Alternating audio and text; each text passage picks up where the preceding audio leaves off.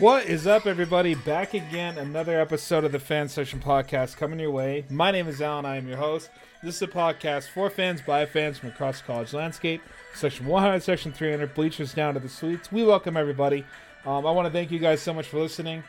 This episode, if you listened to the last episode, is going to be back in the fantasy world of what would Alan do as a general manager of an NFL team. This ties into the draft prospects that I've been highlighting. For those of you guys that don't know, yes, I know this isn't an NFL podcast, but it's a lot of fun to pick college players that I believe would have an impact at the next level. And it's also fun just playing in Fantasyland, like I said. So mock drafts are kind of the only way to really do it. And that's how I highlight a lot of these players. Kind of where I have them, where the PFF has them, which is Pro Football Focus. That's where I've been kind of doing my mock draft simulator, which, give a shout out to them. How they have the players ranking, it's pretty spot on with where I have some of the players. Obviously, I have Kenny picked a little bit higher, but Malik Wilson does a little bit higher, but that's okay. That's just based on the Senior Bowl, and I'm sure that they're gonna play with their rankings a little bit. But like I said, so this episode is gonna be this is two of three actually now technically. We've covered the last episode. It was about the Lions, and they had a couple picks that we were able to make some moves with. This episode is going to be about the Houston Texans. And the reason why I picked the Texans, not only are they picking third in this year's draft, which I think actually has them sitting pretty. They have a shitload of picks. So it was a lot of fun to kind of dive in and be like, okay, this is where I have that player. This is where they have that player. Let's see how many I didn't do any trades. Obviously, I didn't accept or decline any trades. I didn't make any trades. But yeah, so this is just a straight up base scenario. And I think it came up pretty well, honestly. So if you're a Houston Texans fan, you need to know that your team needs everything from from the allegations of Deshaun Watson to be shut down to, are you going to roll with Slovis? I picked my draft based on the fact that the first two picks I had in the first and second round, all the quarterbacks were taken. So you're going to have to roll with Slovis, unfortunately. I think it's a good thing. I think he actually played pretty well. I didn't really have him on any of my draft boards last year, but he played into that really well. Got a lot of intangibles you kind of like. You want to see, and plus, if you're not desperate for a quarterback, which I don't believe the Texans are. I think if they kind of solve the Watson stuff, and we're not going to get into any of that, but if they bring him back somehow, then they're sitting pretty, especially with this draft class that we built. So kind of all that was in the back of my mind. I made the Texans relevant in 2 years. Not this season, unless Watson comes back. Then they'll be contender for they'll be contending for the North, not the North. Sorry, they'll be contending for the East. In that division, or not East. Jesus Christ, they'll be contending for the South in that division. Holy Lord, man! I got college in my brain, but we all make mistakes. So without further ado, the first thing I'm going to do is get my sound effects queued up. And with that pick, so that simulated the first two picks basically. Yeah, so like I said, a little audio technical, but that's all good. So yeah, we are on the third pick. We're on the clock. We're taking, so basically the only reason why I'm taking this guy back to back is because Stingley went, or not Stingley, Hamilton went number 2 overall, and number 1 overall was Kayvon Thibodeau. So it left my boy Aiden Hutchinson the 3rd overall pick. I took him with the 3rd overall pick. The fact that he was there, I don't think it's right at all. I don't think it's accurate. But with this, we're rolling with it, right? Aiden Hutchinson, I've said before, last podcast, this podcast, is, I believe, the best player in the NFL draft this coming year. The fact that I was able to get him at 3, it's a steal. I know it's first round. I know it's first 3 picks. It's a flat-out fucking steal. So, Aiden Hutchinson is my edge rusher. It answers a lot of questions for the Houston Texans. They need an edge. They need everything. So, and I had that mindset going in. It wasn't necessarily, as you're going to see in the end of the 3rd and then early. They have 3 picks in the 6th round. I was able to get some really good value. A lot of players that I've highlighted throughout the season. So yeah, let's just, like I said, keep diving right into it. So Hutchinson is my first round pick. My 2nd round pick with the 35th pick, or 35th overall, was Bernard Raymond, the tackle out of Central Michigan. I can't speak enough about this kid. He's got very good footwork, very, very sound technical skills, massive hands, big frame. I think he profiles more as a right tackle, but I think you can't go wrong if you move him to left. I really don't believe moving him to left would be that much of that difficult for him at the NFL level. He's got really good footwork and, like I said, really good hands. And then, just because he played at Central Michigan doesn't mean that he didn't. Yeah, he played against, obviously lower FBS tiers, but he still showed out in those games. And I think, he's actually projected pretty high. So, yeah. And I think they have him as the PFF board has him as like the 19th best player overall.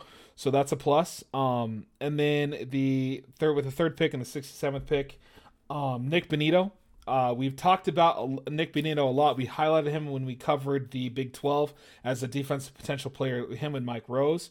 Nick Bonito moved to more long lines. I have him as an outside linebacker in my Houston Texans 3-4 scheme. So basically I don't know if you guys remember the old school Texans, but they had J.J. Watt. They had a kid from USC, and I can't remember his name, but he was an outside linebacker, and he was a monster before he got in trouble with steroids. If you want, hit me up on Twitter. Let me know his name because I can't remember it for the life of me. But basically, I filled out my outside linebacker and my edge rusher in the first 3 rounds of this draft.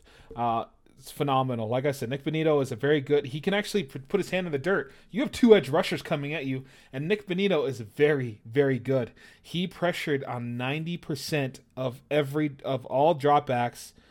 He was getting pressure on 9% of all dropbacks this season. So just keep an eye out. He's rated number 50 overall for PFF. So they have him. I think he's a little bit higher. I have him in the top. Actually, I have him in the top 30. But that's okay. So, and then moving on, I was able to get with the kind of near the end of the 3rd round, Jeremy Ruckert with the tight end from Ohio State. The fact that he was sitting there, like I said, I kind of based this knowing that Slovis needed a weapon, Watson needed another weapon. They need weapons all over offense, and I was able to get that with these next couple picks, actually. So Jeremy Ruckert was sitting there. I can't speak. I've spoken enough about him. Can't speak enough about him because we're going to dive into it again. He's very fast, a very good possession. Obviously, Trey McBride wasn't there. Otherwise, he probably wouldn't have picked. But Jeremy Ruckert is the 2nd best tight end, I believe, in this class. So I was able to get really good value in the 3rd round. And then in the 4th round, I was able to get my dog, James Cook. So he profiles as the top. I think he's a top 100 player, honestly. I think he's actually probably a top 4 running back in this coming class. He's able to do it all. He really is an in-between tackle runner, but he can catch the ball out of the backfield. And if you get him in space, he's going to take it to the house and hit his head on the goalpost. So keep an eye on for James Cook.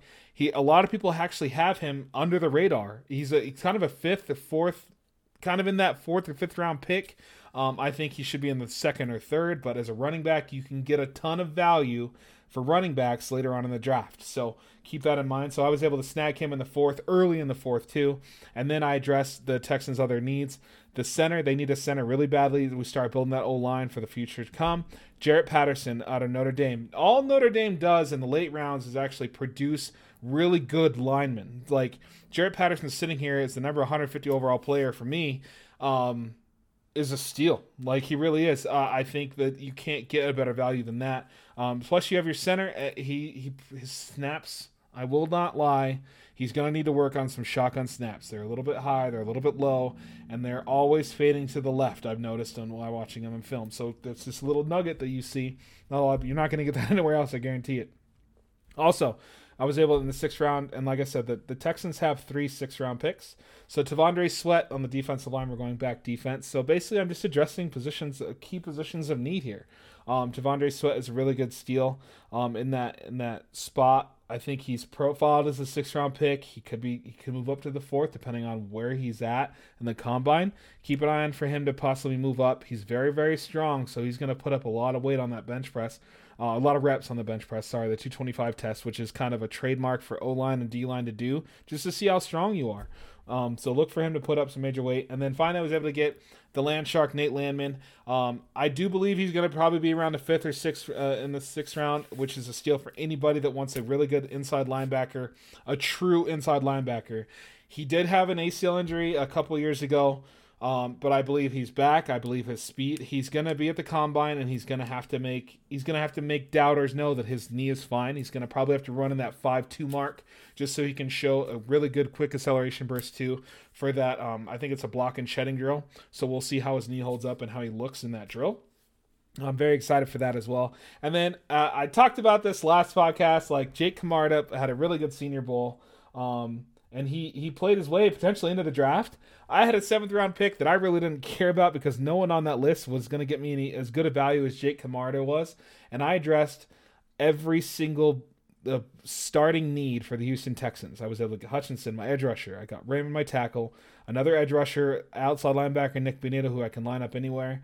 Jamie Ruckert, I was able to just completely dominate on this draft.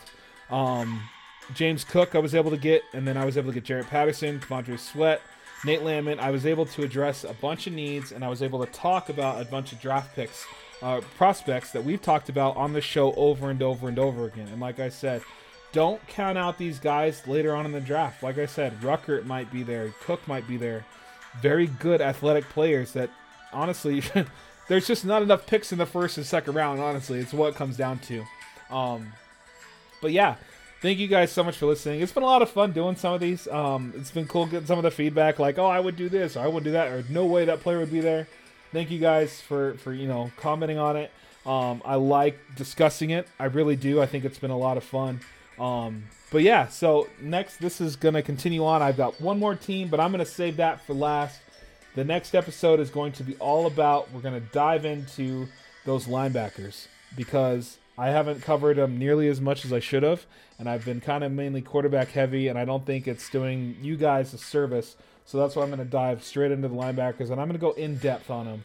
There's going to be 5 of them, and one of them I already mentioned, and no, it's not Nate Landman. I've talked about him enough, and I love him, but no, it's actually Nick Bonito. I have him as a linebacker, so hint, hint, wink, wink for next episode. Tune in. Thank you guys so much. This has been the Fan Section Podcast. My name is Alan, and I am out.